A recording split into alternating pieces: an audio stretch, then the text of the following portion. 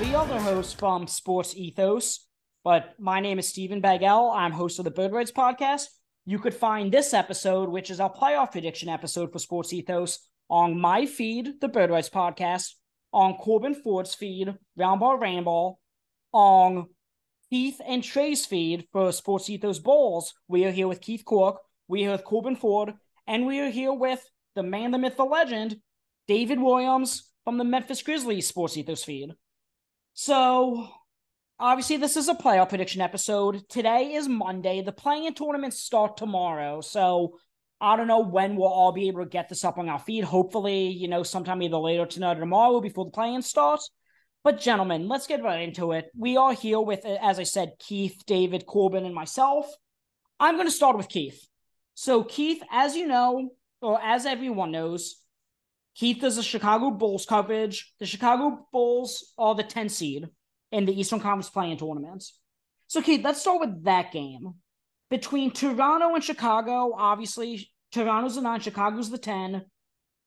Where do you think, what happens in the one game? The game's in Toronto, obviously, and then winner would play the loser of Miami, Atlanta to get in as the 8. So, for anybody, I know the play-in is new and it's confusing. Toronto and Chicago winner cannot do better than the 8 seed. Yeah, best we can hope for is to play against the Milwaukee Bucks, which is really just one last rung in the series of awful ladder steps that the Bulls have fallen down this season. It's just been an absolute crap show. I'm pretty much over it. I hope they lose. I really don't care. I do think though that the Raptors have a huge advantage at home. This is probably, again, with the playing games, this is probably the worst scenario. I would have rather probably had, I would definitely would have wanted the Hawks. I was hoping the Nets would fall into the play-in and the Bulls might, match up with them.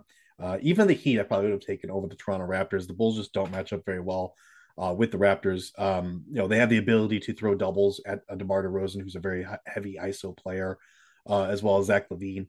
And they employ that pretty much every game. So I'm not looking forward to this. I think it's not that I think the Bulls are going to get steamrolled. I think it's going to be a close and competitive game. I think at this point in time, by the books, the Bulls are 5-point underdogs. Mm-hmm. And that sounds about right. I mean, I think it's going to be a close competitive game. The Bulls will lose by 3, 4, 5 points. And, they'll just pack it up and go home. I mean, I think that for me as a Bulls fan, it's more about what's going to happen in this offseason with Vucevic and Kobe White, needing contract extensions, needing new contracts, I should say, because their contracts are up. So, at this point in time, I think it's kind of like, I don't think the Bulls have like packed it in, not by any means. But when your best case scenario is have a date again with the Milwaukee Bucks, who we lost to, and I believe it was 6 games last season or 5 games. I think it was 5 games. I just don't think the Bulls don't match up well with them either. So there's really no hope or no avenue to getting anywhere beyond maybe a first round berth. So I think Toronto all the way for me.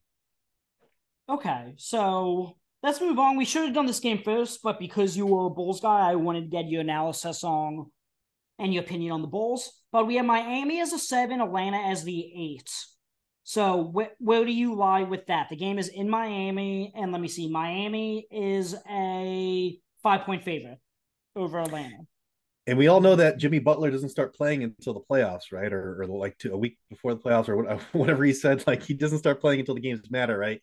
But he has been playing really well recently. The Hawks have been kind of in a downward spiral also. So obviously I have to lead with the books here and kind of give the Heat an advantage here. I do think this is also going to be a competitive game. I think the Hawks, they could have that game where they do upset the Heat. I really think they could. So I'm not like as sold. I'm not as sold on this one as I am with Toronto over the Bulls. I think there's maybe a 40 to 45% chance that the Hawks beat the Heat, but there's still a clear edge to me for the Heat here, just in terms of them being able to put together an actual team defense, which the Hawks just absolutely can't do. And I mean, I'm always taking Jimmy Butler over Trae Young or DeJounte Murray. I just think he's a tier above both of those guys at this point. I've never been a Trae Young believer. I think he's an exciting player to watch. I'll put it that way, but I don't know if he plays winning basketball. I think that's still very much up in the air at this point in his career.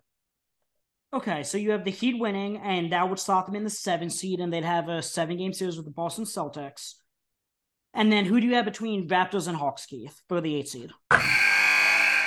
Wilson, you sent the game-winning email at the buzzer, avoiding a 4:55 meeting on everyone's calendar. How did you do it? I got a huge assist from Grammarly, an AI writing partner that helped me make my point. And it works everywhere I write. Summarizing a doc only took one click. When everyone uses Grammarly, everything just makes sense. Go to Grammarly.com/podcast to download it for free. That's Grammarly.com/podcast. Easier said, done. What's the easiest choice you can make? Window instead of middle seat? Picking a vendor who sends a great gift basket? Outsourcing business tasks you hate? What about selling with Shopify? Whether you're selling a little or a lot, Shopify helps you do your thing, however you cha-ching. Shopify is the global commerce platform that helps you sell at every stage of your business. From the launch your online shop stage to the first real-life store stage, all the way to the did we just hit a million orders stage. Shopify's there to help you grow. Whether you're selling scented soap or offering outdoor outfits, Shopify helps you sell. Wherever and whatever you're selling, Shopify's got you covered. Sign up for a $1 per month trial period at shopify.com/try. Go to shopify.com/try now to grow your business, no matter what stage you're in. Shopify.com/try. Everybody in your crew identifies as either Big Mac Burger, McNuggets, or McCrispy Sandwich. But you're the Filet-O-Fish Sandwich all day. That crispy fish, that savory tartar sauce, that melty cheese, that pillowy bun.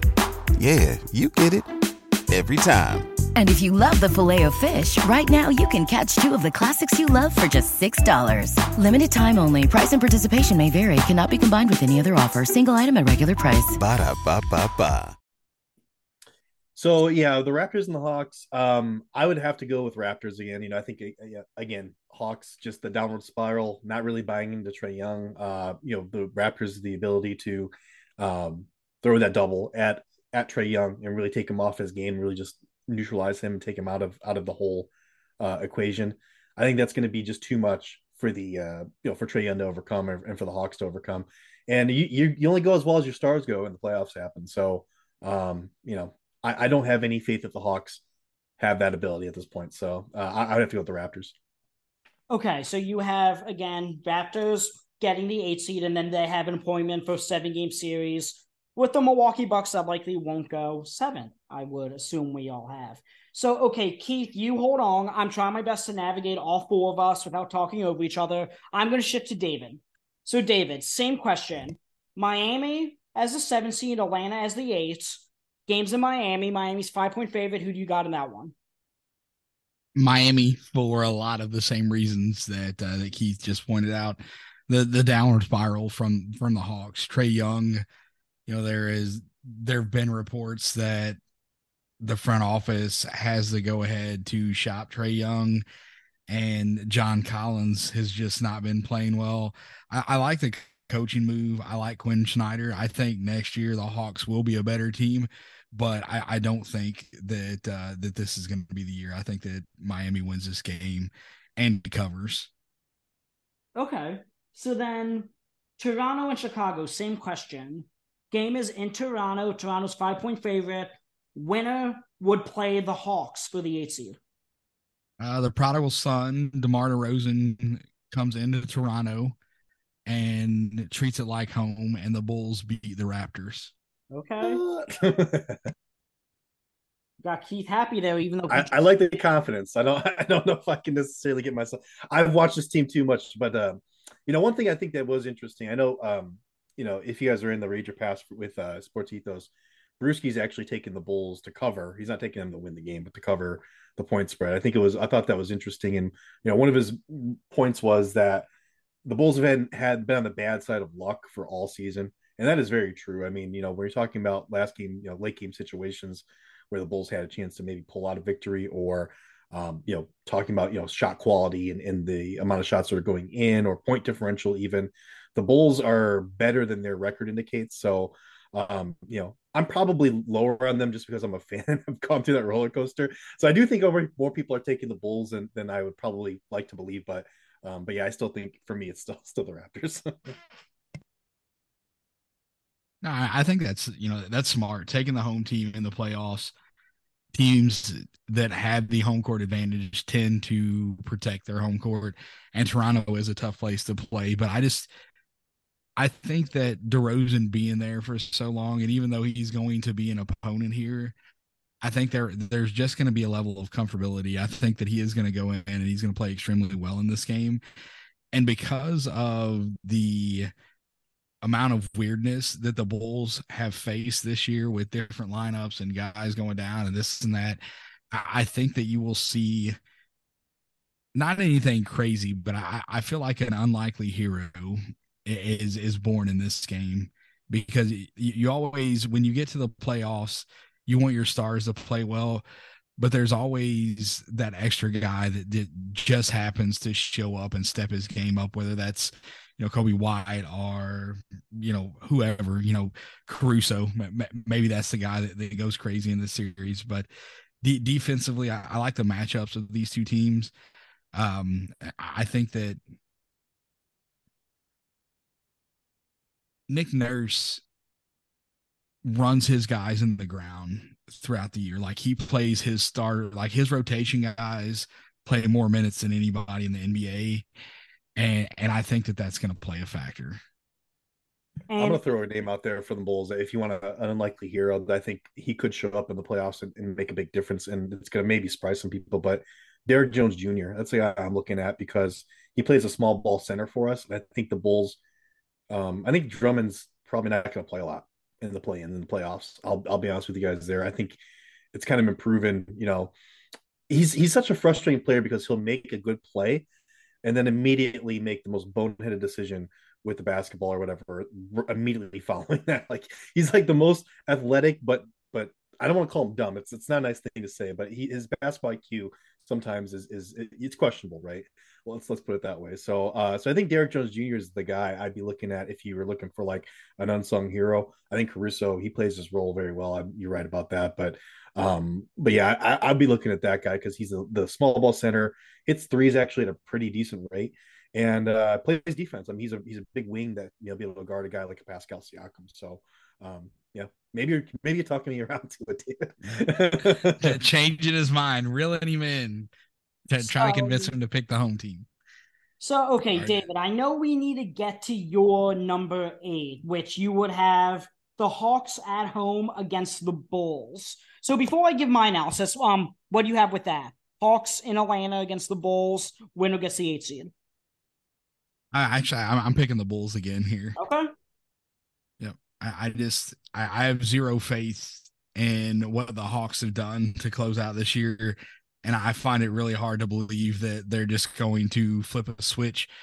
Trae Young, in the playoff run that they made whenever they played the Knicks and he became the most hated man in New York, he found a different level there, but there's just something different about him this year, man. Like, I watched him, and I know nobody cares about fantasy teams at this point because we're talking about the playoffs, but when you have a guy on your fantasy team, you tend to watch his team more, or I do anyway. And his body language, just some of the stuff that I saw from him this year, man, it really felt different. I don't know. I'm not going to go out and be like, oh, he's broke, like they need to trade him, but there's something going on there. And I don't know if it's Trae Young himself, if it's the coaches that he's had. I'm not sure where it is. I think there needs to be some accountability, because I don't think that he is held to the same standard as the rest of the players on that team. And I think that's because of his, the moniker of being the star of the team. But I think that the coaching change that may change in Atlanta, but I don't know, with that coaching change happen so late in the season, if it's enough time for it to be effective. So I have zero faith in the Hawks at all. So let me give my picks real quick. I have Miami, just like both of you do, winning that 7-8 against Atlanta. I just think Miami straight up with Jimmy Butler, Bam Adebayo. Not only are they much better, they're very well coached and better coached than the Hawks are. Quinn Snyder's absolutely no slouch, but as David did say, he's still getting acclimated with that new system. But again, he's not Nathan McMillan. But Eric Spoelstra, I think he's the best coach in the world. I I would take him to outcoach whoever I need to in a 1-game series and in just, the 1-game playing game over anybody. So I think talent wins out. I think coaching wins out and home field advantage wins out. I'm going to go with Miami at the 7. And then between Toronto and Chicago, I'm going to go Toronto hesitantly, mostly because of the fact that all of a sudden I saw OddsSharks on Twitter make a post that Nick Nurse is now plus money to be the Raptors coach next year which I thought almost came out of nowhere. I know he had that press conference said, we're going to have to reevaluate things, but out of nowhere, he's a favorite to become the Rockets coach. Will the smoke there's fire? I think James Harden might leave Philly and end up back in Houston. Nick Nurse will take that Houston job. So I just feel like when your coach is already checked out and looking at other opportunities, it's difficult to overcome that. So I will give Toronto, because they have home field advantage and because I'm not a big believer in Chicago, the win there. But again, just because of how I think Nick Nurse has a wandering eye, I'm going to go the Hawks on their home court over Toronto. And we've seen this crazy Atlanta stat of the last 30 games now, where they haven't been more than 1 game over 500 or more than 1 game under 500. They've either one loss, or 1-2 in a row, lost 1, 1-1, lost 1. They literally just cannot get more than a 2 or 3 game winning streak or losing streak. I have them losing the first one, so if the pattern follows, logic sounds dumb, they're going to win the next one. But yeah, I mean, we were talking about this Toronto team at the trade deadline as, the biggest seller. Are they going to keep Anunoby? Are they going to keep Siakam? Are they going to keep Van Vliet is likely going to leave in free agency. Trent might leave in free agency. I just think when all the players are already, I don't have any insider knowledge, obviously, but, when all the players are already thinking about what's next, that's not a good way to go about, winning this playing game, especially on the road. So, yeah, so I have Miami as a 7. All 3 of us agree on that. I have Atlanta as the 8. All 3 of us, Keith, David, and I, and again, we're going to get to Corbin. All 3 of us have a different 8 seed. Keith has Toronto. David has the Bulls. I have Atlanta. So, when we get Corbin's picks, he's going to have to, I guess, be our tiebreaker. Who gets the privilege of losing to the Bucks? Yeah, great prize there. And get out of the lottery completely. Which I know, for the Bulls and Atlanta, they don't have their own picks anyway. Which Atlanta might this year, actually, from the DeJounte Murray trade. I'm not sure, but let's move on to the West. Meanwhile, Lakers are the 7. Minnesota's the 8. Winner gets the 7. I'll start this one since I went last for the. Since I went last for the last one. I think the Lakers desperately need, and we have Corbin ready to. We're here. Yes. Okay, awesome. Corbin, stay with me 1 minute. I'm going to give my West predictions real quick, then I'm going to have you give all 4 playing games, okay? Okay. So I think the Lakers desperately need the number 7 seed just because of how difficult of a matchup Denver would be for them in round 1 if they fall to 8. I'm not going to spoil my picks on how far I have the Lakers going, but I think, Minnesota, no McDaniels, no Naz Reid. Obviously, Gobert's now suspended. I just think there's too much turmoil there. The Lakers have the best record in the West since the All-Star break. I think they're and I think they're 8-point favorites too over Minnesota. I'm signing them into 7. New Orleans and OKC. In New Orleans, I am going to take the Pelicans with or without Zion. We saw them, I think they were the 10 last year in the play-in and ended up snagging that 8 seed and gave Phoenix a little bit of a series. So it was the 1 last year. So obviously those players have experience. They go much deeper than OKC does. I think SGA is probably the best player in that series. But again, Pelicans could go 8-9 deep. I don't think OKC could match that. I'm going to go with the Pelicans. And then I'm going to take the Pelicans over the Timberwolves just because of all the turmoil going on with Minnesota. Even if Gobert is back for that second game, I don't know how he's going to gel with everyone. I don't trust any of that. So I'm going to slot the Pelicans into my 8. So Corbin, let's move on. I think I've done enough talking. I'm trying to, mediate all 4 of us at once. So You heard all of our Eastern Conference playing picks. All three of us have Miami over Atlanta to be the 7 seed. Do you have the same sentiment, or do you like Atlanta in that game? So it's funny, as I was, getting over here, getting set up, I heard you bring up, in analyzing Miami versus Atlanta, that Eric Spoelstra, the best coach out there, which while Darvin Ham is still coaching, I can't agree with. So I just wanted to push back a little bit on that. But no, aside from that, honestly, yeah, I agree with everything I said. There's some nuance there because I don't know, Miami and Atlanta is tough for me. I think Miami's offense in general has been horrible, right?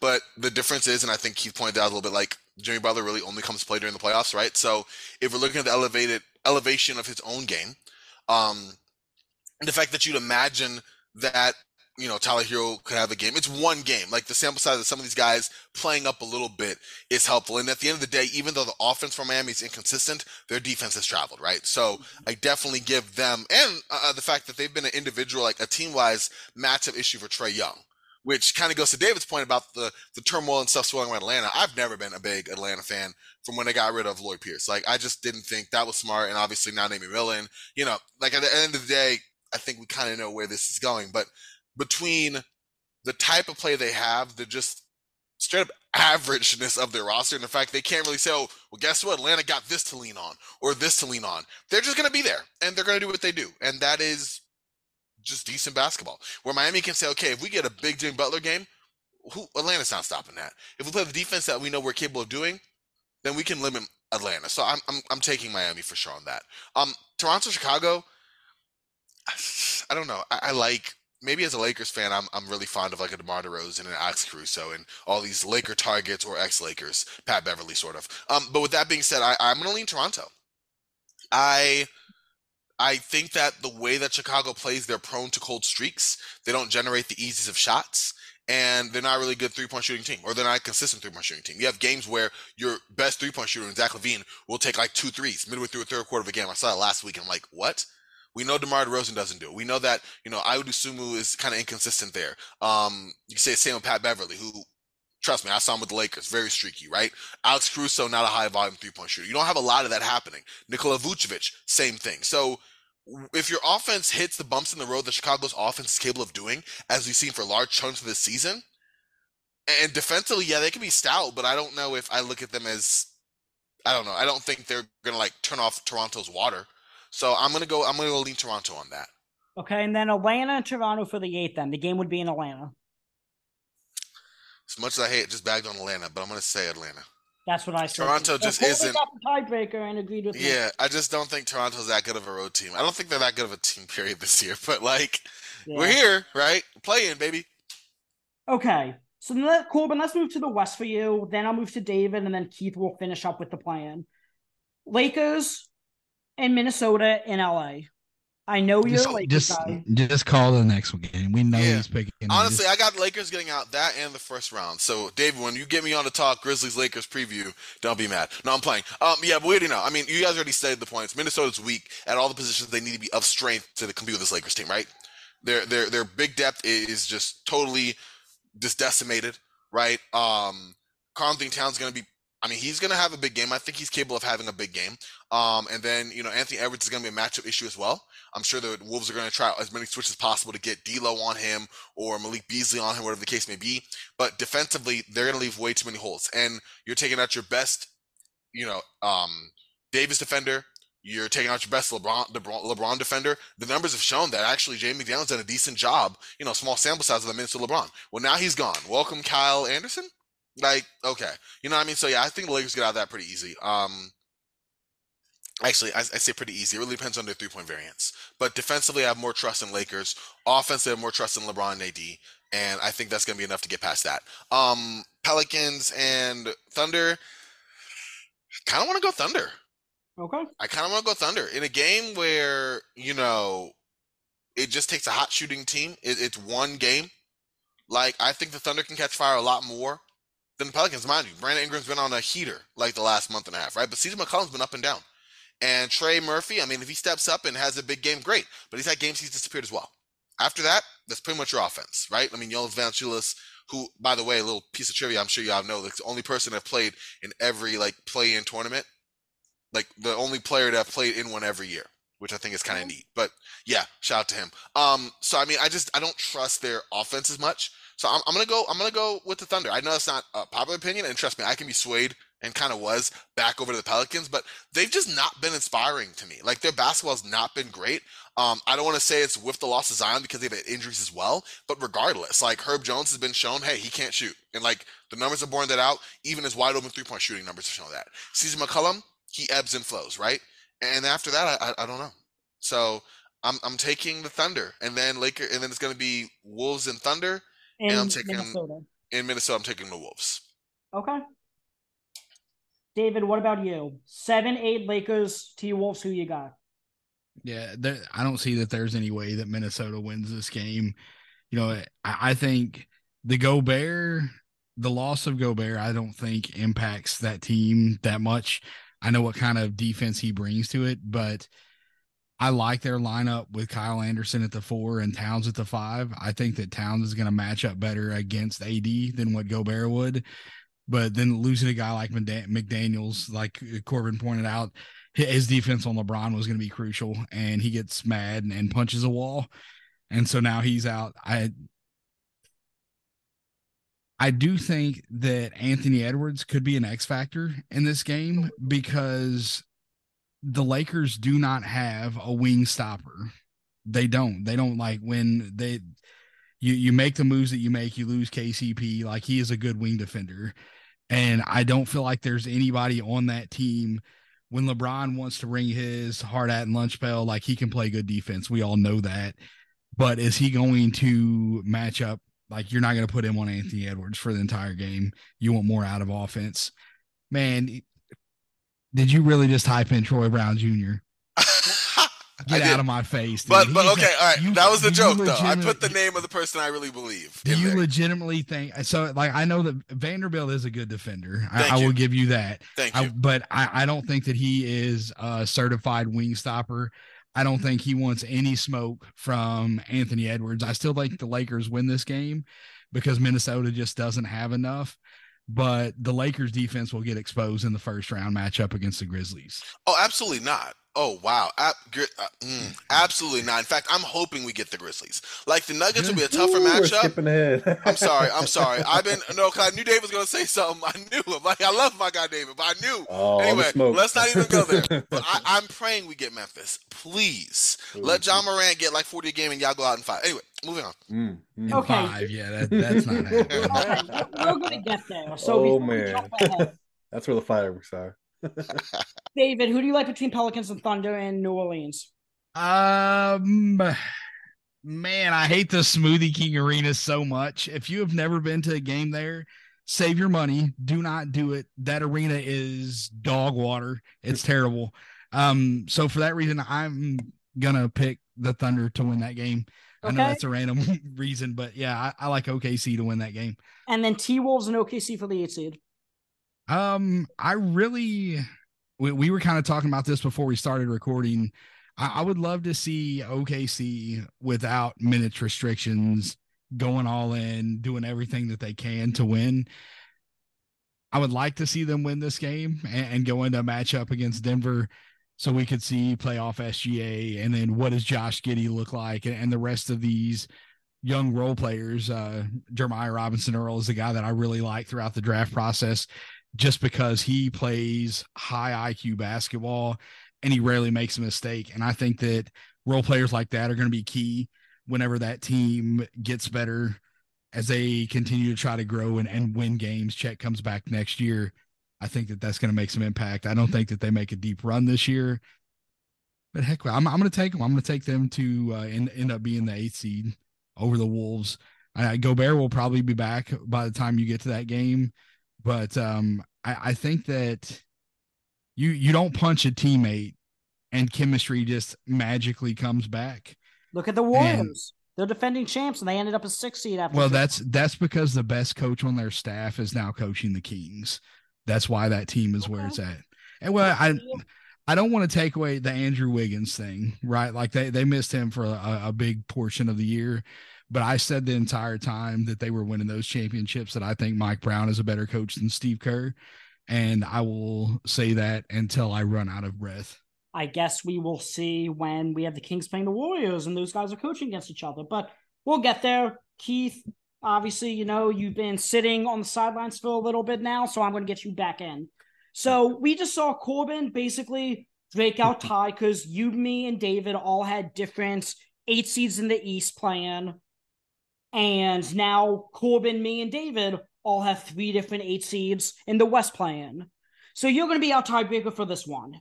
Do you also have the Lakers over the Timberwolves in LA for the first playing game? Yeah, no question. I mean, when the trade deadline happened, I mean, the Lakers got every single piece that they needed, and it just I left that trade deadline game going, how did this happen? The Lakers got not infinitely better. I mean, I think they still have flaws. There's still, I still don't buy them as like a championship contender personally, but I do think that they got a lot of good pieces there. And just incredible. I mean, hats off to Rob Pelinka and all that, but yeah, I definitely have them over the Wolves here without Gobert or Naz Reid or who else am I missing there? Jaden McDaniels. So yeah, I definitely have them over them. Okay, so then Pelicans and OKC in New Orleans. Y'all smoking something, man, because I mean, I want to see OKC Thunder. I want to see them playing in a playoff series, but man, I'm taking Pelicans, and here's why. Pelicans actually play with a rotation, right? They actually play games with their top 8 players actually get significant minutes, whereas the Thunder have had, I don't know how many different starting lineups in this season, probably like upwards of 30 at this point, right? They just seem to have guys slipping in and out of the lineup here. So I just have no confidence when you actually cut that rotation down to 8 or 9 players that the Thunder actually have that kind of depth and those pieces that know what they're going to be doing in a game that actually matters. So, I mean, the Thunder are a fun team. I want to see Shai Gilgeous-Alexander in a playoff series. I absolutely do. But no, I'm taking the Pellies here. Brandon Ingram, as Corbin said, on a heater here the last month. And I think that's going to continue. Hopefully CJ plays better as well. So then you have Minnesota at home against the Pelicans for the 8 seed. Yeah, and that's an interesting one. I've been thinking about it as we've been talking here. I'm like, who am I going to take here? I got to take Minnesota, though. I think ultimately, I do think that, Gobert back in the mix there. I think Gobert and Anthony Towns, when it comes playoff time, that is going to be a formidable duo at the center position and power forward position. And, if you're talking them against, Jonas Valanciunas and Trey Murphy, Herb Brown, Herb Jones, whoever's playing that 4 spot there for him, I think I have to take the Timberwolves. Okay, so Corbin wins this tiebreaker now, actually. So Keith and Corbin both have T-Wolves at the 8. We all have Lakers 7. David has OKC at the 8. I have the Pelicans at the 8. So now that it took us, 25 minutes to get through the play-in tournaments, let's go a little bit rapid fire with some analysis. But David, let's start with you this time. You have Milwaukee Milwaukee is the 1 in the East, and you have the Bulls as the 8. How many games is Milwaukee winning? Because I assume you have Milwaukee beating Chicago. Yeah, I don't know if Chicago wins a game against them. Okay. I think Bucks in 4, 5 at the most. Okay, then I have Bucks and Hawks. I'm going to agree. I'm also going to say Bucks and 4. I think Toronto might give Milwaukee, if they were to be the 8, a little bit more of a run because I guess their rotation runs a little deeper and they're a little bit better coach, even though I already talked about my worries about Nick Nurse have a wandering eye. Corbin, what about you? You have the Hawks as your 8, so Milwaukee and Atlanta. How many do you think Milwaukee will win in? If you assume they win. 3. 3? No, I'm obviously joking, but no, I think it's gonna be a sweep. I don't think they have no one that's gonna match up with Giannis. I think that Drew Holiday can definitely put pressure on Trae Young, and I'm saying that with like all the quotations in the world. I'm starting to regret even picking Atlanta right now, just because it kind of feels not right. I feel like a 2K simulation gone awry. But yeah, I just don't. I don't see it being a competition for Milwaukee, and I think it'll be a quick work with them. Maybe the Hawks get 1 game. Maybe they get 1 game in Atlanta. They're knocking out a bunch of threes, between Young and Bogey, and they're all getting there. Maybe that happens, but I see it going the way of the traditional, Milwaukee, Detroit, or Milwaukee, Orlando, or Toronto, Orlando, the ones we've seen the last couple of years where there's a reason you're the AFC and there's a reason number 1, playing or not. Okay, then Keith has Toronto as the 8. Keith, what do you think between Milwaukee and Toronto? I do think Toronto. I think Nick Nurse cooks up something for like at least a win. So I'll give him 5 games. But yeah, for sure, the Milwaukee Bucks are beating the Raptors. Okay. So then, Keith, I'm going to stick with you. We all have Miami's our 7. So we're all going to say Boston, Miami. Keith, it's on you. Boston's winning, but I do think Miami does turn it on late season. I think that they will give Boston a run for their money, so to speak. I think it goes 6 games, but yeah, I got Boston for sure. Okay, David, what about you? Boston, Miami. Boston 6. Okay. I am definitely Boston. I want to agree with both Keith and David with Boston in 6. But the point Corbin brought up with Miami is just how bad that offense is. And I just don't know if they're going to be able to keep up with Boston as a result. I'm going to say Boston in 6 still, but it wouldn't surprise me at all. This is a cop-out answer if we're 1-5. But I'm going to go Boston in 6. Corbin, what about you? Boston, Miami. We're gonna go Boston. Sorry, I'm dealing with allergies, so I've been coming off and on with the camera. We're gonna go Boston though. I think How many games? 3. I'm just kidding. No, I'm gonna say I'm just gonna keep going with that. No, I'm gonna say Boston in 5. Okay. This Miami Heat team is weaker than they were last year when they pushed Boston. That's just it is what it is, right? Kyle Lowry's regressed. I think he was a bigger factor last season. The collective offense has gone down. Boston's been a well-oiled machine. Their bench got better, and Jimmy Butler's great, but he's not that great. You know, like 5. Okay. Then I'm going to start next with, because I guess I'm the Sixers guy in here, and I have Sixers and Nets. I think I'm going to say Sixers and 5, but it's not going to feel like 5. I think, Sixers go up 3-0, and then Brooklyn wins that 4th game at home, and Sixers goes in. I don't think it's going to be very competitive, but I do think Brooklyn steals one. Brooklyn stole one a couple of years ago when D'Angelo Russell was on that team when the Sixers played them. The Nets actually won game 1 in Philly that year. But yeah, I'm going to go Sixers and 5, but I don't think it's going to be much of a series. I think Mikal Bridges is going to get hot enough because I do think he's a certified stud.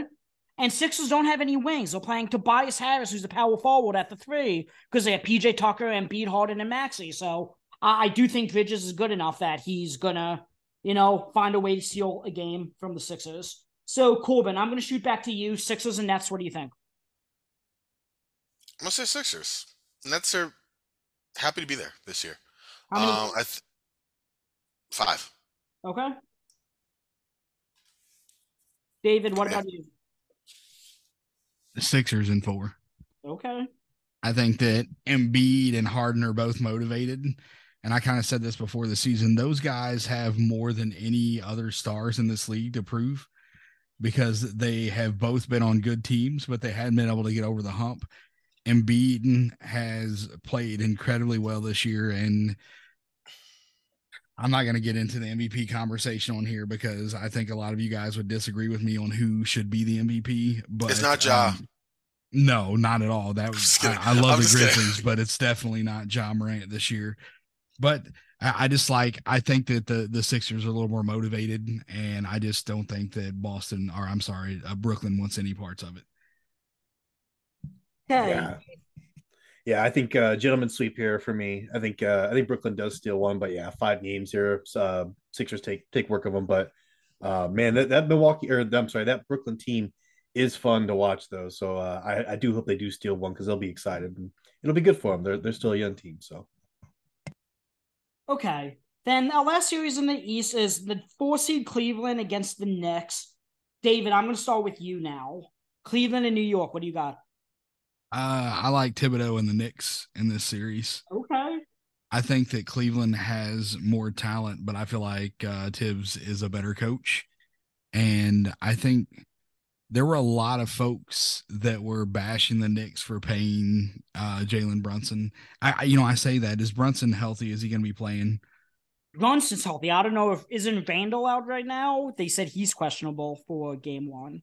Yeah, I don't like the crazy season. I got lost. I was so focused on trying to win fantasy championships that I wasn't keeping up with the injuries as much as I should. So I don't know if New York is healthy, I like them to win this series. I like, you talked about taking Spo over kind of anybody in the league, and I don't think that highly of Tibbs, but he has experience. He knows how to win playoff series, and I think that they do it here. I think it's a good series, probably 6 or 7 games, but I like the Knicks to win it if they're healthy. Okay, Keith, what about you? Yeah, I think the spread right now on books is and it's interesting because I had the opportunity here to take the spread at 1.5 games. So if they win by 2 games, the Cavaliers, it's plus 120. But I end up taking the series price at minus 185 for the Cavs to beat the Knicks. I'm going to ride with that. I Now think the Cavs. minus 205 on Yeah, FanDuel at it's least here. And right. So it was a good bet because I'm getting my closing line value there. But anyways, I do like I like the Cavaliers to win here. I think it's going to be a 7 game series. I really do. This is a really interesting series. This is going to be probably the toughest first round matchup in the entire NBA. Um, I agree with you that I think the coaching probably favors Tibbs. And the situation, the atmosphere favors Tibbs also, where you're just playing your top guys and running them into the ground. I know we said that about Nick Nurse as kind of a negative, but I see that as kind of a positive come playoff time because that's the rotation you're going with, man. It's 8, 9 guys and that's it, and that's how kind of I'm looking at these things. But I do think the Cavs, obviously, as David said, they've got the talent upside, and they've also got Evan Mobley and Jared Allen are just beasts on there. I just don't see the Knicks contending with that on the interior, so they're going to be stuck shooting a lot of threes. They're not a bad 3-point shooting team. I think they're actually one of the better ones in the NBA. So it's going to be an interesting one, but my gut says Cavs 7 game series. I'm also going to go Cavs, but I'm going to go 6 games. We saw the Knicks a couple years ago when they played Atlanta and they were the 4 seed that had home field advantage, and things didn't go as planned. I do think this is a completely different Knicks team. I do think Julius Randle's for real this time. They now have a legitimate point guard in Jalen Brunson. Emmanuel quickly might win 6th man of the year. They have Josh Hart coming off the bench as well. They go at least 7 deep. But Cleveland, I believe, is one of 3 teams to have a top 10 offense and defense, along with the Sixers and the Celtics. That defense is elite. The offense is pretty damn good, and I just think Cleveland overall has a talent advantage. They have home court advantage, and I probably agree that Knicks have the coaching advantage, but again, I'm not a big Tibbs guy, so I don't like it enough to have that sway me one way or another, so I'm going Cavs in 6. So, Corbin, what do you have between Cavs and Knicks? Corbin, before you go, I'm not trying to talk over you, bro, but I looked up the Randall injury. There's not been an update since March 30th. And they said he's out for 2 weeks. Yeah, and they said that there is a chance that he will return in the first round of the playoffs. So we will probably not know until like the play-in games get passed or whatever. But I'm going to go into this taking the Knicks, assuming that Julius Randle is going to be healthy. If he's not healthy, I think the Cavs run away with this in a landslide. Okay. Yeah, I have the Cavs winning regardless, so I would agree with that. And Keith, again, also has the Cavs winning regardless of Julius Randle. But, hopefully, for the sake of basketball fans, Julius Randle is going to be healthy and have a good series. So, Corbin, what do you have between Cavs and Knicks? I have Cavs. If Julius Randle is out, I have Cavs over 5. If Julius Randle is in, I have Cavs over 5 with 1 Julius Randle bad game. So, yeah, okay. I just don't. Yeah. I'm from New York, and I feel bad about it, but no. I just feel it's a matchup problem. And I respectfully disagree about the coaching of Tibbs. Not that Bickerstaff is some maestro on his end either, but Bickerstaff does have, in my opinion, a better backcourt and more size and talent in the front line. And although Knicks have spots here and there in the bench and Jalen Brunson, yeah, it's Cavs for me, regardless. Okay, cool. But then I'm going to stick with you when we're going to move to the West. 1 seed Nuggets, and then your 8 is Minnesota. Oh, yeah, it's the Nuggets. I mean, I'd love to see Rudy Gobert, validate why he's one of the best defensive bigs in the league and worth all that capital he was traded for. But alas, we won't. Or we will, and it just won't be pretty. Yeah, Nuggets are going to take that. And yeah, the more I'm thinking about this, I'm like, are they even going to make it? But yeah, Nuggets are taking that. How many games? 4. Okay, you have a sweep. I want to say 5 because I think one good Ant game, but I just don't 5. I'm gonna say 5. I'm sorry. I'm gonna say 5. And I'm going to take Denver in 5 over the Pelicans. Okay. Yeah, Denver's moving on. They're lucky they're not. Anyways. And the Lakers? I mean, I didn't say it. I said it for you. Okay. David, what do you got? You got Nuggets versus OKC. Nuggets win that series, and I think it's in 4. Okay, Keith, Nuggets, and you have Minnesota. Nuggets, but I'm gonna say 6. I mean, the Nuggets haven't blown out teams this season. And I know Jokic is in talks to be MVP. He's one of the most talented offensive players in the NBA. But yeah, hey man, Gobert's got to earn his stripes somewhere, man. So there you go. You got the MVP center across from you. What are you gonna do? Your move, right? I don't believe in Gobert. I don't think any of us really does. But at the end of the day, I do think that the Wolves are tougher than getting swept here. So I'm gonna go Denver in 6. Okay. Keith, you and I are going to really quickly, because we have the Grizzlies and the Lakers. Obviously, we have David on, and we have Corbin, who's the Lakers guy. So, I'll let those guys take the analysis. Yeah, it's all good. It's all good. You and I will go first, and then let those two guys have a constructive debate. It's going to be interesting, too. Go ahead. Yeah, you go first. You go first. Go ahead. Okay. I'm actually going to side with Corbin on this one. Not because I don't think the Grizzlies are a bad team by any means. I think the Grizzlies are actually a very legitimate title contender. But as I said, the Lakers do have the best record in the West since the All-Star break. I had Sam Quinn on Bird Rights the other day, and we talked about how we both don't love Rob Pelinka. I think most front office guys don't love what Rob Pelinka's done. But I think he did an excellent job at the trade deadline. I think he did a great job surrounding LeBron and AD with the adequate pieces that they need, and I think they match up very well against the Grizzlies. So I'm going to go Lakers, and let's see, Game 7 would be in Memphis. So I guess I would go Lakers in 6, and they win on their home courts. So I know David's going to have something to say about that. I know Corbin's definitely got something to say about that. So Keith, what do you have between Grizzlies and Lakers? Keith, I think you're muted.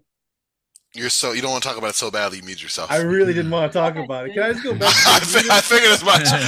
You were like, let me pretend. I really don't even want. I got Lakers in 7, man. I really do. I'm sorry. I've got Lakers in 7. Okay, David, the floor is yours. Well, I mean, you could go ahead and let Corbin go, so it can be all of the Lakers guys taking the Lakers in 6 and 7. See, y'all Grizzlies got some victim complex. I want us all to stack up on you. David is low key loving being the underdog again. Hey, that's fine. Memphis gets no respect. Grind. We never get any respect. They don't. So please make a case for anybody other than Jaren Jackson to win Defensive Player of the Year right now. Didn't play enough can you minutes. Guys?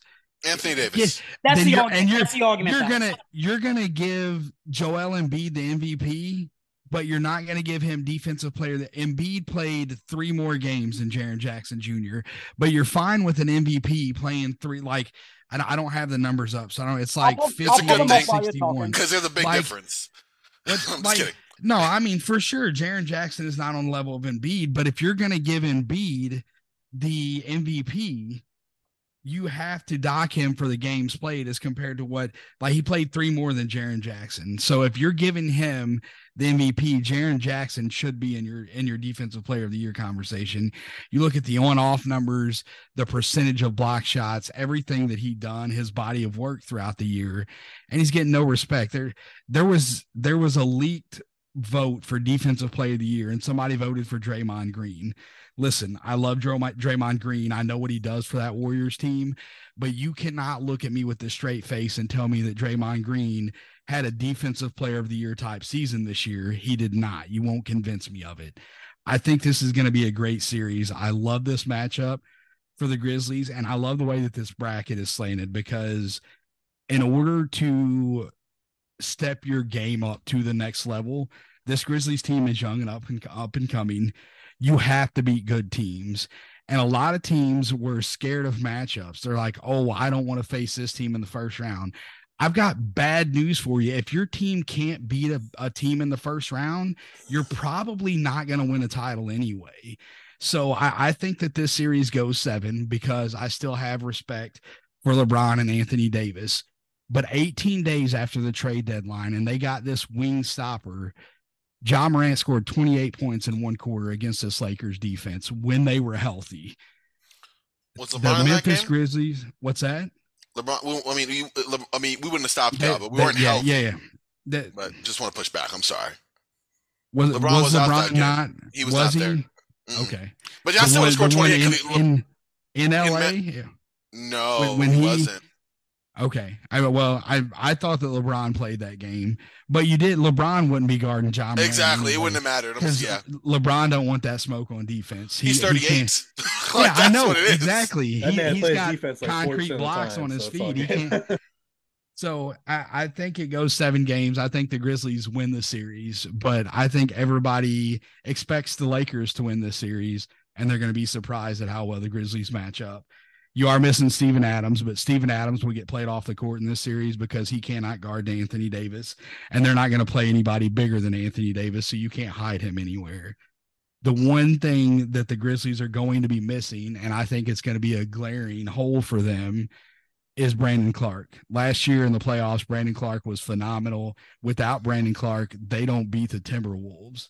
So Xavier Tillman is going to have to play extremely well. Jaren Jackson is going to have to match up well against Anthony Davis, and that's been a nightmare matchup for him.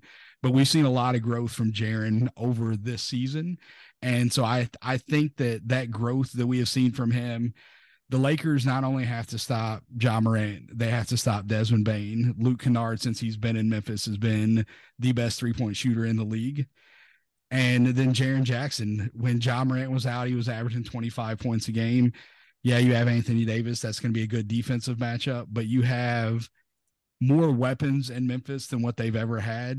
And the national media and people that don't watch the Grizzlies play think that their only offense is Ja Morant and Desmond Bane. And I've heard it on ESPN over and over and over again. And it's like, listen, guys, if you don't watch the Grizzlies play and you only watch highlights, just say that shit, because that's exactly what's going on. Let me ask you something, Dave. How do you feel about the absence of Steve Adams? I was really hoping they'd have him back. I felt like that was a big loss. Now, in this series, it's not. He would have been played off the floor. If you go back to the Minnesota series last year against Karl Anthony Towns, he was getting killed. And then in the Golden State series, Steven Adams, they were targeting him in the pick and roll, and they were eating his lunch, dude. Like he got neutralized in those series because they were targeting him. I love him. He is super impactful for the way that the Grizzlies play, but the style of game that they play with Steven Adams on the floor is not going to win in the playoffs. The style of basketball that they need to play is without Steven Adams on the floor, and it's with somebody like with Jaren playing at the 5, and then either running Dylan Brooks as your small ball 4, or, whatever combination of either Tillman, Brooks, Santi Aldama, one of those guys being the 4 and Jackson at the 5. Now, I will say, like, the Davis Jaren Jackson thing, that's going to be the X factor of this series. If Jaren Jackson is able to play defense and stay on the floor against this team, the Grizzlies have a chance. If Anthony Davis gets him rattled and he stays in foul trouble, it's over. The Lakers will run away with this series if Jaren Jackson cannot figure it out.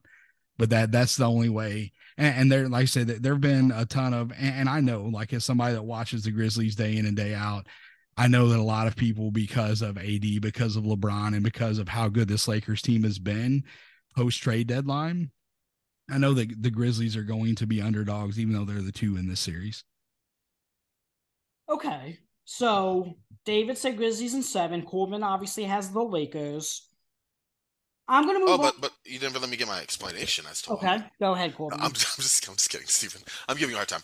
No, David, actually, so it's funny. I was talking to my friend, and of course, I'm the delusional Laker fan, and I get it. But I did say we would turn it around after the trade deadline, and we did. I did say we'd make the play-in tournament after a 2-10 start, and we did. Like, so far I'm looking like Nostradamus over here. But I think for me, the Grizzlies are a tough matchup. Like, John Morant's going to score all the points. I don't think there's any joke. Like, D'Lo's not going to stop him. Vando can only guard one person. Although I would like Vando on Ja. Ja's like just sheer athleticism. Like, he did the 28 and a quarter and Vando was playing. So, like, It's not going to stop. Plus, Vando's not that guard kind of guy. Like, we don't have a matchup for him. At the same time, I've seen Pat Beverly go on miniature 10-0 runs against Ja Morant. So, like, and we have better scores than Pat Beverly. And Pat Beverly, like, sought out Ja Morant, and it was pretty ugly. Like, Ja Morant's, as good as he is offensively, I don't understand why he is such inept defensively, but he just definitely is. With that being said, Jaren Jackson, I think it's like a trickle-down effect, because Dylan Brooks and LeBron is a nice matchup, but one that I'm not really worried about for LeBron. Defensively, I think the loss of Brandon Clark is huge, because he's the one guy that can kind of swing between both. I also think Steven Adams is huge, because he's at least a big body that's put out there. You get smaller after him. Jaren Jackson is going to give you 28 minutes of good work. And I say 28 for a reason, because foul trouble follows Jaren Jackson Jr. Instead of Jr. is Jaren Jackson 4 fouls. Like, that's how I look at him. So I feel like like he's played well, and when he's there, he's a thorn in the Lakers side, because he is able to stretch the floor. He's able to finish around the rim. He runs really well. That's great. He just can't stay out of foul trouble. And I'm tired of people saying, like, oh, it's historically, he just can't. Like, until he proves otherwise, I'm going to believe he's going to do what he's been doing, which is just that. So I see him in foul trouble, and I see that being a problem. If Ja Morant, we don't have like perimeter, like penetrating point of attack, not point of attack, because we don't have penetrators at our guard positions, but we have guys who know how to get crafty guards who know how to go and score and draw fouls. Austin Reeves one of the best at doing that. D'Angelo Russell's one of the best at doing that. Ja Morant can't stop any of that. And I'm not saying that those guys are going to go off for, 25 and 30 points. What I am saying is that you're going to have some of the backline help of the Grizzlies shift over to defend some of that. Because Desmond Bane is good for his position, but there's another one. And we're not even saying that, the LeBron James isolations and the pick and roll cross matches are going to happen. So that's why I see it. That being said, the Grizzlies are nice. John Morant and Jaren Jackson are great. I don't trust their half-court offense. I don't. I think that in a regular season, even when John Morant was doing what he was doing, in that matchup, I think it was late February. I forgot. But like when John Morant was doing what he was doing, I was like, okay, that's good. Like, he's going to be a problem regardless. He was a problem in last year's playoffs too. But like, they need that to. I don't know what that was. Excuse me. That was computer get tired of listening to your bullcrap. That's what it was. You know what? Maybe it was because I had Bassel reference up, and all of a sudden a Country Crock commercial popped up. I was like, I'm not watching no Country Crock. Anyway, I'm not talking a bunch of crock, David. And I'm just saying that I don't trust the Grizzlies perimeter shooting long term. Desmond Bane is your best shooter, and Jaren Jackson when he's there. I don't. It's okay. He's national media, just like these other guys that don't watch. Oh, you're funny. So I came to expect it. Luke Kennard is nice. I just don't. Luke Kennard's nice. I don't trust his defense. I don't trust the Memphis' defense, and you have to do a defense for offensive trade. I haven't watched enough Grizzlies like that to say that. Like you said, I'm not a Grizzlies expert. You watch every game twice, but I've watched enough Lakers games. I've watched the Lakers-Grizzlies matchups, and I would say Lakers in 5 just to really rankle David, but I'm gonna say Lakers in 6 because I think that's more likely. It's more likely 6 and 7. I just think matchup wise, AD and LeBron are a problem. That's just in general, and that's definitely for the Grizzlies. 5 years ago, they were a problem. Now the only problem is their freaking Ben Gay that they got to use out there on the floor. Oh, you're hilarious. Don't be salty. See, this is why no one likes Memphis Grizzly fan. No, I'm just kidding. I'm just kidding. Right. I love, listen, David knows. David knows. Me and David go back. I was giving him a hard time. I actually am going to be excited if we match up because me and you've been talking for years, man, and it's going to be fun. It is. It's going to be fun. That's all that I'm excited for. and also, like, a selfish reason, I'm a season ticket holder, so I have playoff tickets. This Lakers matchup, I'm gonna make a boatload of money, a boatload of money selling these tickets. So yeah, I'm here for it. I'm happy for you. I want it to go 7. I will not sell game 7, but I want it to go 7 so I can get max dollars out of this series. Yes, sir. You go, man. Let's move on to the Warriors and Kings. I feel like the biggest argument against Golden State is the fact that their away record is 11-30. But at the same time, the counter argument, at least my perspective, is they're 33-8 at home. So if they lose every road game and they win every home game, they're going to lose in 7. They just got to steal 1 in Sacramento. And as I said to one of my buddies earlier today, Golden State hasn't lost a playoff series to a Western Conference team since 2014. They missed the playoffs twice and went to the finals every other year. I just think the continuity, I think the experience, I think that wins out. Sacramento can't play a lick of defense. So I'm going to go Warriors in 6 here. Corbin, what do you have in that series? Yeah, I'm gonna do Warriors in six. It's gonna be that's a series. I'm looking forward to fun between Lakers and Grizzlies because between David and Joe Mullinax and other guys I know, like it's gonna be fun just to rib on them, and be ribbed on. But like from pure basketball entertainment, like it's going to be Kings and Warriors for me. The cross matching. I don't think that Mike Brown is a better coach than Steve Kerr, but I do think that Mike Brown is a dang good coach, David. I think he's an underrated coach for his like over his career, and I think that defensively he's been underrated for the stuff he's been able to do. Not talking about Sacramento, but now he's on a team that offensively they have the firepower that, let's be real, at his other stops, Brown did not have. Those Cleveland teams, you had LeBron, of course, and some, guard play up and down from Mo Williams and, guys of that ilk. You can just stop there. Like, that's all he had. He had Mo Williams and LeBron pretty much. That's pretty much it. I was going to say, what's his name? I forgot. Doesn't matter. The other guard, anyway, doesn't matter. Ruby Gibson, Delonte West, exactly. Oh, yeah. But even he was like very streaky. So you're right. I should have stopped at Mo Williams. And then if you look at him, post LeBron, we saw what that team looked like. Look at him in LA. Yeah, Kobe, but like later career Kobe, right? Not just a jacker of shots, but it just wasn't a good fit. It was a lot more of a deliberate play. Bottom line, Brown is on a team now where the offense is electric and the defense another story, which is hilarious. But the Warriors, I mean, yes, in terms of that conversation of Defensive Player of the Year, Draymond is in there, absolutely. But like, the Warriors' defense doesn't really fear anyone, especially when they're not home, right? It's like they forget how to play positional defense, right? I definitely think De'Aaron Fox is going to be an issue. I want to see a big Keegan Murray game, Harrison Barnes revenge game. Let's go. I'm just really pumped. Let me just get to the actual prediction. I'll stop talking. I'm going to have Warriors in 6, but I cannot wait. It's going to be game 1, right? Sacramento. Like, the noise that's going to be in there. Light the beam. Oh, Light the Beam is going to go crazy. You have, who's their announcer's name? Jeez. I literally just said it. Come out like the play-by-play guy. Yeah, ESPN. Who's the play-by-play? Mark Jones. Mark Jones. Thank you, Mark Jones and Doris Burke on the call. Like, it's gonna be fire. I'm very you talk about. I'm beaming right now. Like the freaking beam, I'm beaming. Like, let's go. But yeah, Warriors in 6. I just think you gotta play defense at some point. And come on, we trust the Warriors to do that more than we trust the Kings. Okay, David, what do you have? Warriors, Kings. I like the Warriors in this one as well. Warriors in 6. Okay, and Keith? I'm gonna stick out there, man. I'm gonna be the guy. I'm gonna say Kings in 6. This is absolutely the worst matchup the Kings could have drawn here. Absolutely, because they're gonna constantly put some bonus in that pick and roll with Steph Curry, Draymond Green. It's gonna be ugly on that side. Absolutely, Corbin's right about that. But here's what I'm gonna say: the Kings are just gonna outscore them. The Kings have that ability, and that's crazy. But this is absolutely the most efficient offense in the NBA. It's gonna, as Corbin said, it's gonna be the most fun series to watch. There's gonna be a lot of scoring. I'm waiting for that 146 to 142 barn burner, which we're gonna get in this series. Yeah, no doubt. I would love to see it go 7 games just because I think it's gonna be entertaining as heck. But no, I'm taking the Kings in 6. I think they're gonna outscore them. I think they're gonna say screw it on the defensive end. They're just gonna do what they're gonna do. And I think it really comes down to at the end of the day, are the Warriors hitting their 3-point shots? And a lot of Warriors wins come down to that. So I'm gambling here, but I'm gonna take my money. I'm gonna put it on the Kings. Hey Keith, while I have you, give me Suns and Clippers. Suns and Clippers is gonna be a good one, man. Absolutely gonna be a good one. But I'm gonna have to take Paul George plays. Yeah, I'm gonna take the Suns. I think even if Paul George does play, let's just assume perfect health. Watching Kevin Durant on this Suns team has just been transcendent basketball, man. Devin Booker's never been more wide open in his life.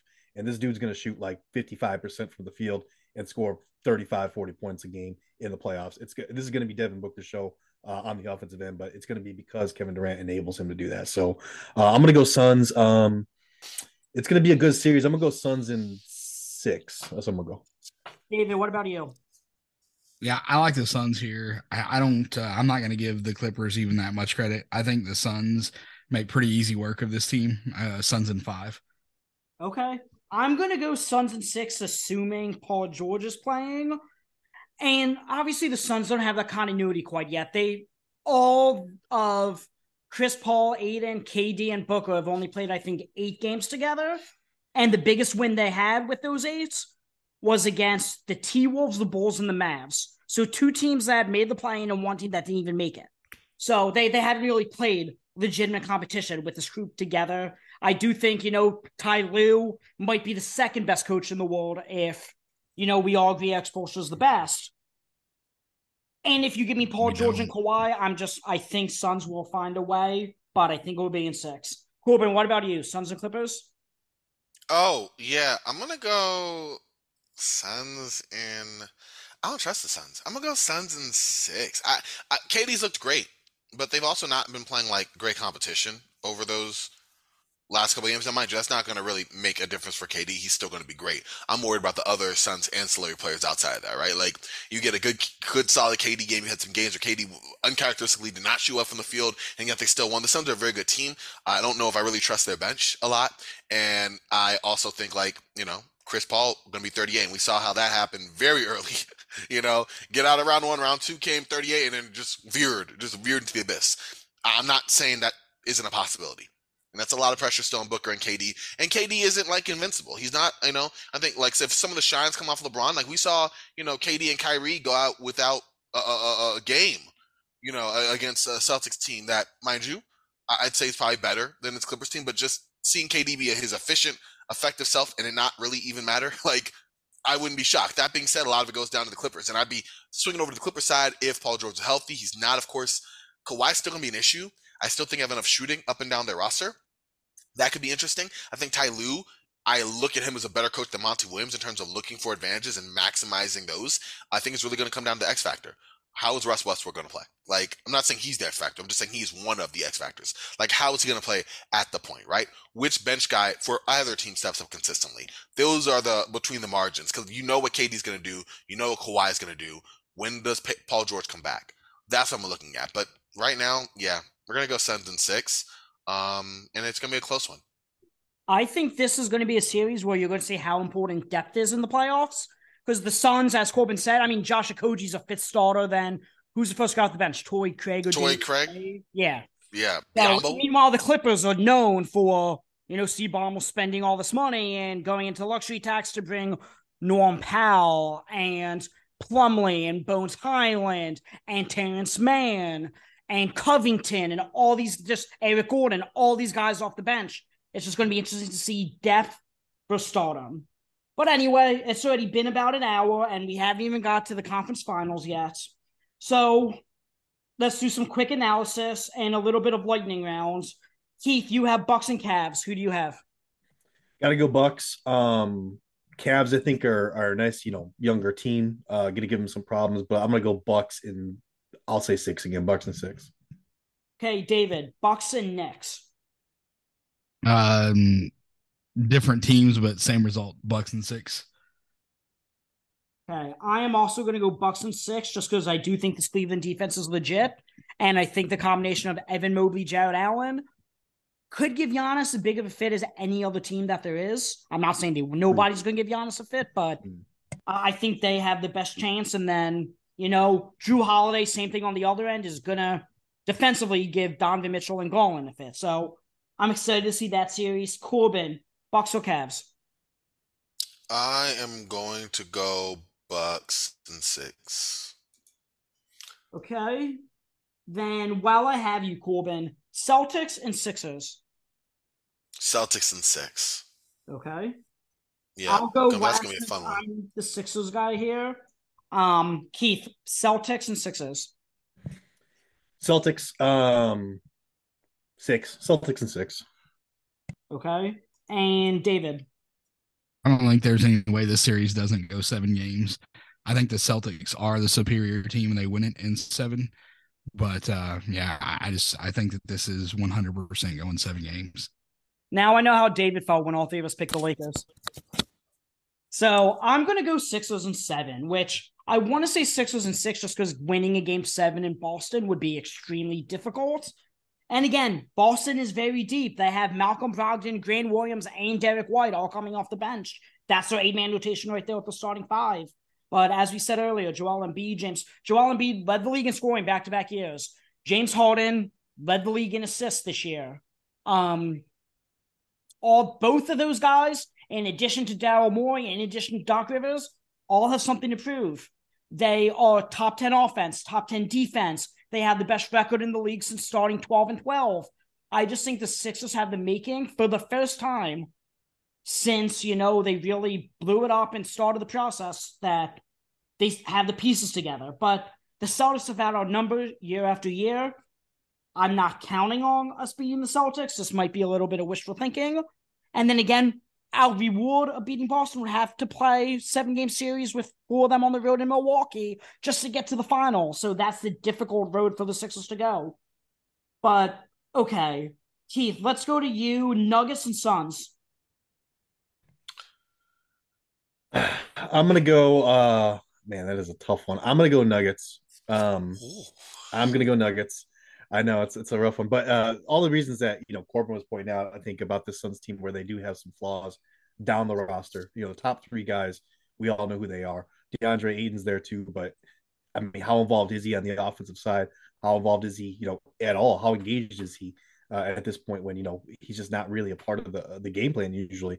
I just don't know. So really, I think the top 3 guys are good there, but I do think people are sleeping on Denver. I really do. Top team in the West. I mean, they don't blow people out, but man, when you get in the half court and you get the grind out games, which is going to happen in these playoffs, you want Jokic, you want that Denver offense, because that Denver offense clicks in the half court. So if it's a slow down, game where they don't pace it up, which I do think that's going to be what's going to be against the Suns, I'm taking the Nuggets. Nuggets and how many? 7. Okay. David, what about you? Nuggets and Suns. Nuggets and 7. I'm going to go Suns and 6. Just because I know Corbin and I just talked about the depth issues that Phoenix has. But aside from Bruce Brown, I don't think Denver really they don't alleviate those depth issues either. They have depth issues of their own. So I know that Reggie Thomas Jackson. Bryant, I know Thomas Jeff Bryant Green. and Reggie Jackson now, but I don't know. I just think there's too much star power for Phoenix that I just think they find a way. Bench, right? What is it? Yeah, they've Bruce got Brown. Yeah, Bruce Brown, Reggie Jackson, and Thomas Bryant. Thomas Bryant. Well, I guess technically Jokic is kind of a traffic cone too, but it's Jeff Green. Like, they have guys that have been there, so I like the depth for Denver as opposed to what you're running, what Phoenix is running out there, and I like the matchups that they have. Michael Porter Jr. has the length. You're not going to stop Kevin Durant, but I think Michael Porter Jr. has the length to. I don't even know if he's the one that's going to guard him, honestly, but I don't know. Well, so like defensives, yeah, you got to stop Booker, and you have to stop Durant, and that's going to be tough. But you also have to have this Suns team stay healthy. And Chris Paul throughout his career has found ways to not be healthy. And if he is not healthy, that Suns team is not going to function in the way that it should. Okay, Corbin, Nuggets or Suns? Suns, I think this is where we get to make fun of all the Jokic MVP voters. I'm just kidding. But yeah, I think Suns. There's not a whole lot of analysis to say except Suns are better. But the only reason I'm saying that is because I think that, the only caveat I'm giving is if they're healthy. Because like David said, there's a reason why the Nuggets are number 1 and the Suns weren't, right? Okay, Suns health is a huge factor.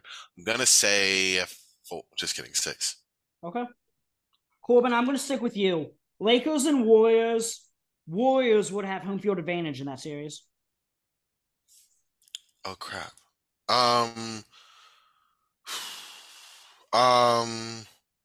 Can we come back? No, we're gonna say Nuggets, Lakers in Cancun. I forget you, bro. Lakers in 6. It's hard to talk myself into that because that matchup, like, we've seen it in like a playing game, right? And we've seen the regular season kind of back and forth and ebbs and flows. But like, I like if we said Clippers or Suns, it'd be easier for me to say like, okay, those teams. But like, I feel like the Lakers and Warriors have played each other like relatively well. They have strengths and weaknesses the other team can't combat. Like AD, Kevon Looney, and Draymond Green can't stop him. LeBron's going to get a his. Steph Curry's going to wreak havoc. Klay Thompson's going to hit threes. Like, we know how they're going to go, but we've never seen it in a series. I'm going to lean Lakers because, of course, but also because I do believe in LeBron and Anthony Davis as a tandem. Just where they are. And other Warriors have to step up, and I can see Steph Curry kind of being maybe I'm just talking myself in this. I'm going to say Lakers in 6, but I have the right to change mine. Okay. Then It's hypothetical. I'm also going to go Lakers in 6. I'm going to agree with Corbin here. I just think Lakers, again, I think Rob Pelinka really put the pieces together this trade deadline. And Austin Reeves, X Factor. I mean, that guy is unbelievable. He's better than Alex Caruso ever was for the Lakers. And he's going to get paid. So I'm going to go Lakers in 6, but that's going to be a hell of a series. I would say Lakers in 7, but as I said, Golden State doesn't lose at home, and they're not great on the road, so I think Lakers will find a way to win it in LA. So, Keith, let's go to you. You have Lakers and Kings, and obviously Sacramento would have home field advantage.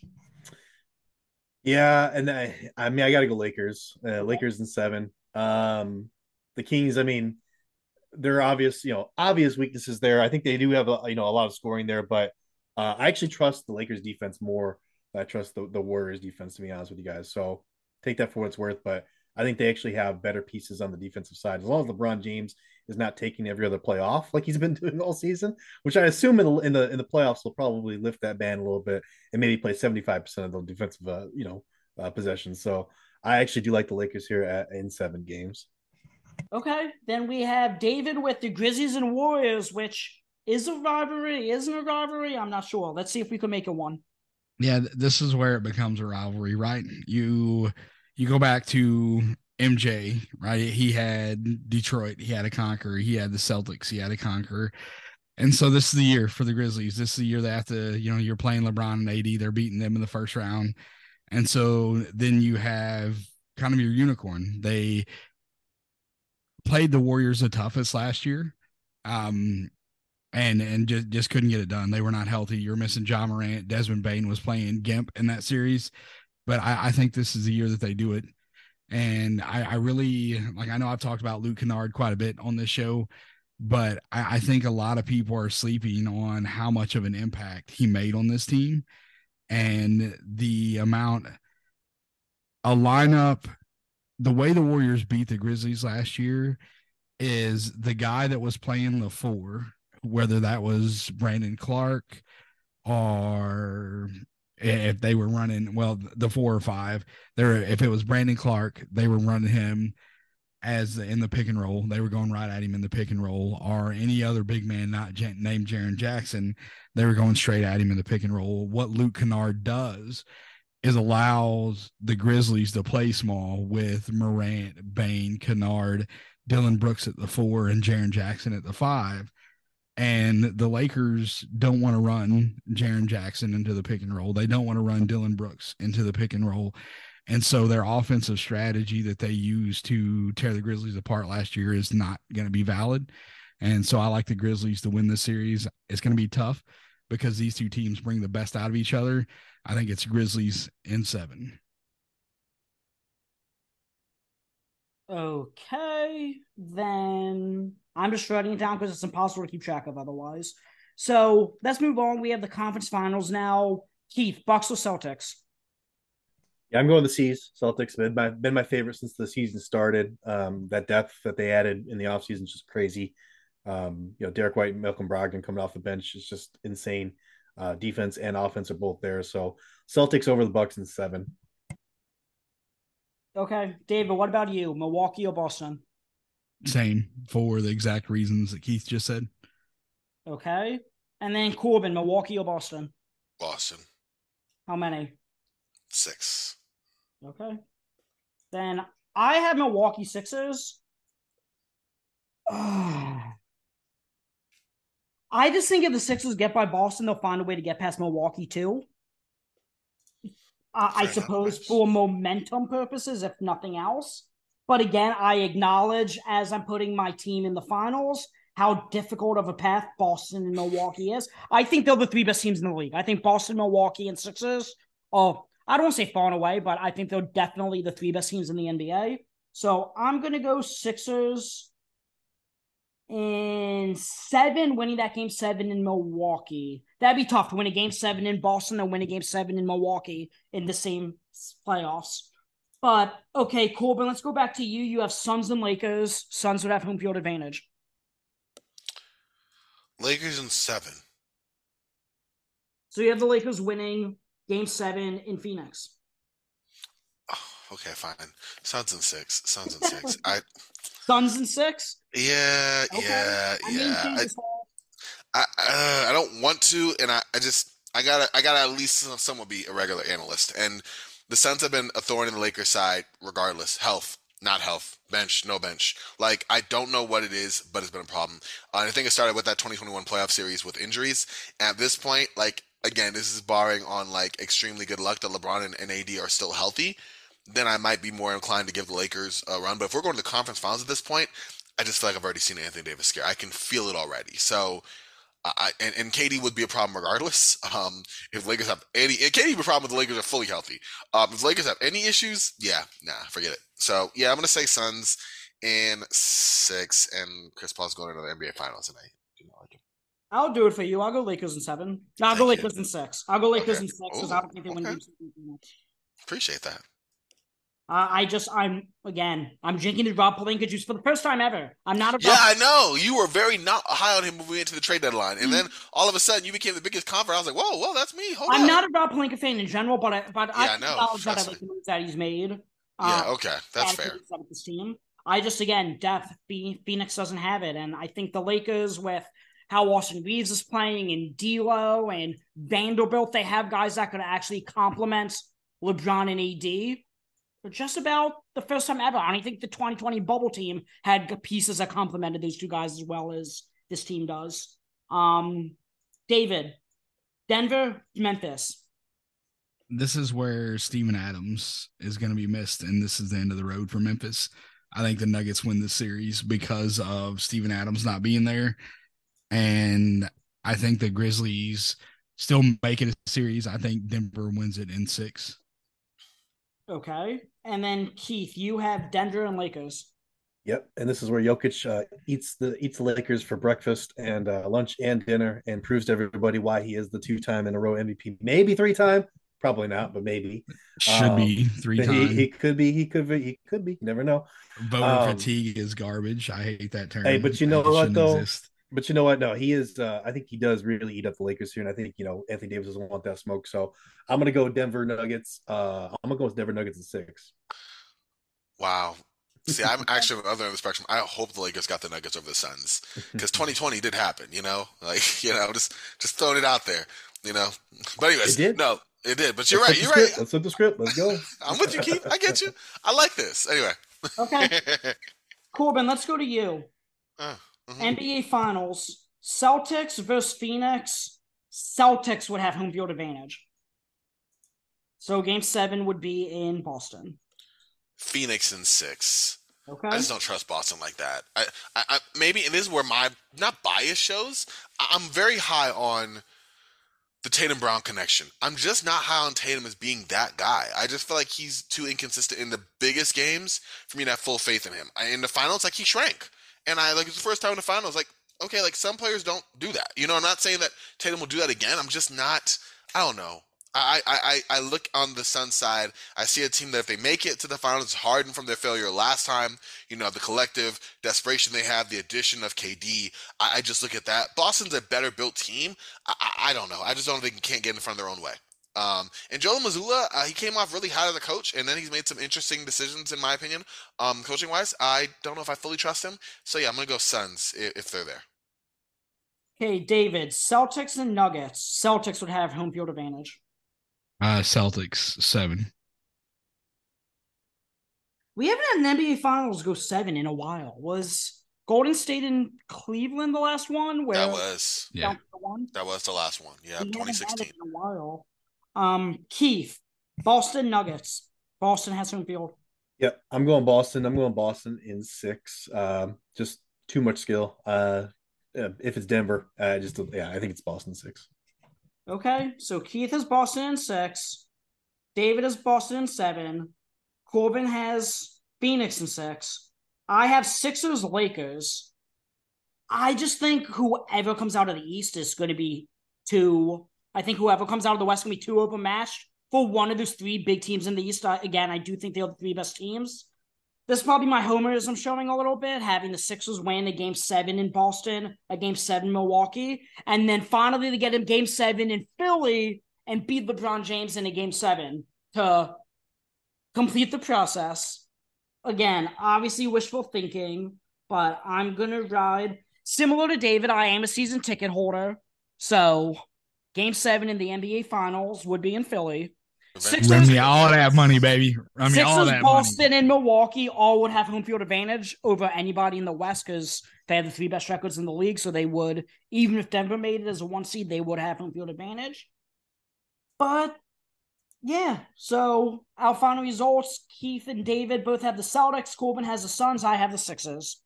So, gentlemen, any final thoughts? We went a little bit longer than expected, but yeah, I'm excited. So. You guys the play-ins start tomorrow.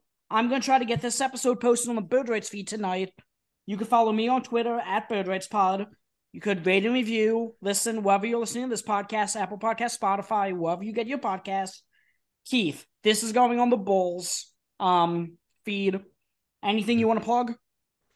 Yeah, at BSBP Keith is my Twitter handle. Go follow me there. Obviously, we have the DFS Today pod also where we do DFS. We're going to be doing that through the playoffs and also bringing you guys a live lineup block show as well on YouTube. So the Sports Ethos YouTube channel is where that's going to be at. So definitely find all my work there as well. But yeah, thanks for having me on, Steven, and always great. But I think my one comment here is we're going to need a show if the Lakers and the Memphis Grizzlies play each other. We're going to need a post-game show from Corbin and David for every single one. It could be like 20 minutes, but we just need a little bit of that. It's a pay-per-view boxing event. We can get it for sure. Absolutely, David. Let's make that happen, Keith. I'm with you. Yeah. Okay, David, anything you want to plug? Yeah, I am the host of the Ethos Grizzlies podcast. You can get it on, find us on Twitter at Ethos Grizzlies, and then get the show anywhere that you listen to podcasts. So if you're a Grizzlies fan, if you're not a Grizzlies fan and you want to hear us talk about the Grizzlies, come over and check it out. I appreciate you having me on. It was a blast. And also, anytime that you're putting a show together, if you want it to not go an hour, you should probably not have Corbin and myself on here because we are both long-winded. So... Okay, that's no problem. I think we got good playoff analysis. So, Corbin, this is going to be a Round Ball Rambles feed. Anything you want to plug? Just when David's not talking about the Grizzlies, he tells no lies. That's all I gotta say. I'm messing, but no. Aside from that, check out. I have another pod called Roster Reconstruction. I had Aaron Perlstein on talking draft. We're talking draft now. I'm gonna have Draft Deeper coming on talking that as well. The Hornets podcast, all off-season stuff. That's been crazy, great year. Great off-season awaits them. So I have some coverage on that with exit interviews. And then I have a piece coming out for Swiss Theory on the executive tenure of Bob Whitsitt and the Jailblazers. It's like 8 pages of like every transaction he did from 94 to like 2003 and just how he built this finals contending team and then tore it apart in a matter of 2 years. Okay, there you have it. We will talk to you guys next episode, and hopefully we get we'll know tomorrow if we're going to get a Lakers-Grizzlies series. So we'll have to see how that goes, and we will all talk to you guys individually on our own pods and each other's pods next episode. Thanks for listening, guys.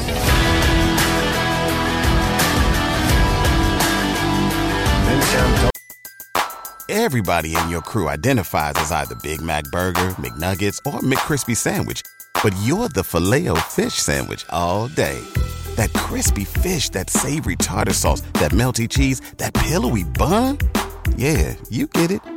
Every time. And if you love the Filet-O-Fish, right now you can catch 2 of the classics you love for just $6. Limited time only. Price and participation may vary. Cannot be combined with any other offer. Single item at regular price. Ba-da-ba-ba-ba.